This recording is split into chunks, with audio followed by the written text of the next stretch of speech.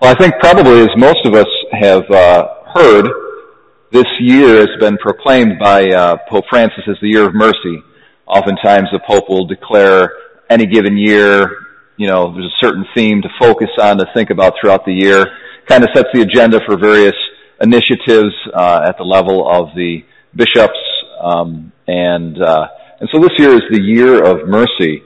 And there was a book recently published by Pope Francis. It's called The Name of God is Mercy, or Mercy is the Name of God, something like that. And I'm listening to it on audiobook. It's an excellent interview, really, with the Holy Father. But so I've got him in my thoughts, and coincidentally enough, this passage that we hear in the Gospel is one of the most important passages to Pope Francis, actually, for his life.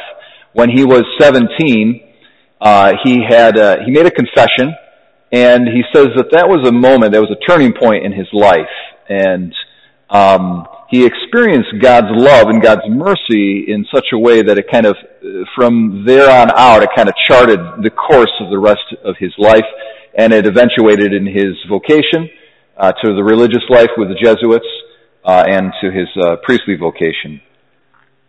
And so this passage is something that he has used to kind of interpret that original experience of his when he was a teenager, when he was 17. And he interprets this passage in the Gospel through a church father by the name of Bede, Venerable Bede. And this is the reading, actually, for something that's really, it expounds upon the text. So, Venerable Bede quotes the Gospel and says, Jesus saw a man called Matthew. In the Gospel of Luke, he's called Levi, but it's the first evangelist, it's Matthew, sitting at the table at the tax office, and he said to him, "Follow me." Okay, so now here follows. This is what Bede says. Jesus saw Matthew, not merely in the usual sense, but more significantly with his merciful understanding of men. So Jesus says in our Gospel, he saw Levi, the son of Alphaeus. He saw him. And Bede's comment is, he didn't see him just like how we normally see one another. We kind of observe the exterior of a person that's presented to us. But Jesus saw through him. He saw all around him. And more than that, he saw him with the eyes of mercy, because Matthew, before he began to follow Jesus, he was a sinful man. He extorted money from others. He took more than he should. He was kind of greedy, and his life was focused on material goods and material gain. And he was known by those who were pious and those who were religious as a sinner. But Jesus, when he saw Matthew, you can imagine the Pharisees and the scribes looking at Matthew and just judging him. Well, he's a sinner. This guy's a scumbag. He takes more than he should be taking. He's in cahoots with the Romans, And that's, how the pious and the religious would have seen Matthew, and they would have been right in that estimation and that judgment. Right, in a certain sense. They would have been correct. But Jesus saw more. When he looked at Matthew, he saw more, and he saw him within the framework of the virtue of mercy.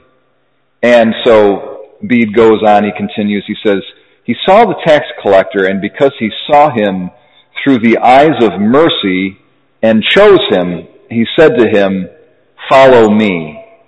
Now, whenever the word following is used in the Gospels, it means not just literally walking behind Jesus and going where he goes, but it means imitating him and living your life in accordance with his life. It means following his pattern of life. That's what it is to follow in the Gospels.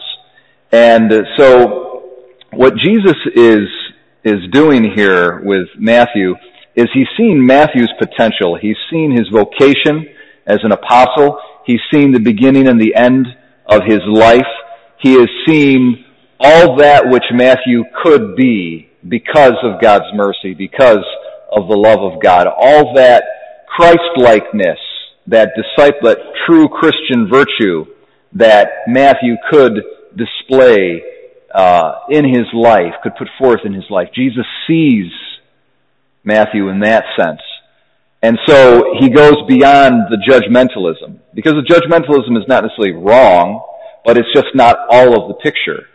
We have to, and then so for us as well, we have to view one another not just according to this person's a scumbag, this person's a sinner. We have to view ourselves that way as well, okay? I'm a sinner, I'm a scumbag. But we have to view ourselves in the context of the potential that we have in God's love according to his mercy. Because by God's love and by God's mercy, we can become truly holy, just like Matthew became a saint. One of the greatest saints ever. He's one of the 12 apostles. That's a pretty amazing thing. So he went from being really kind of a very sinful nobody to being one of the greatest saints ever. And the foundation of that transformation was Jesus' merciful love. It wasn't judgmentalism that Jesus brought against Matthew.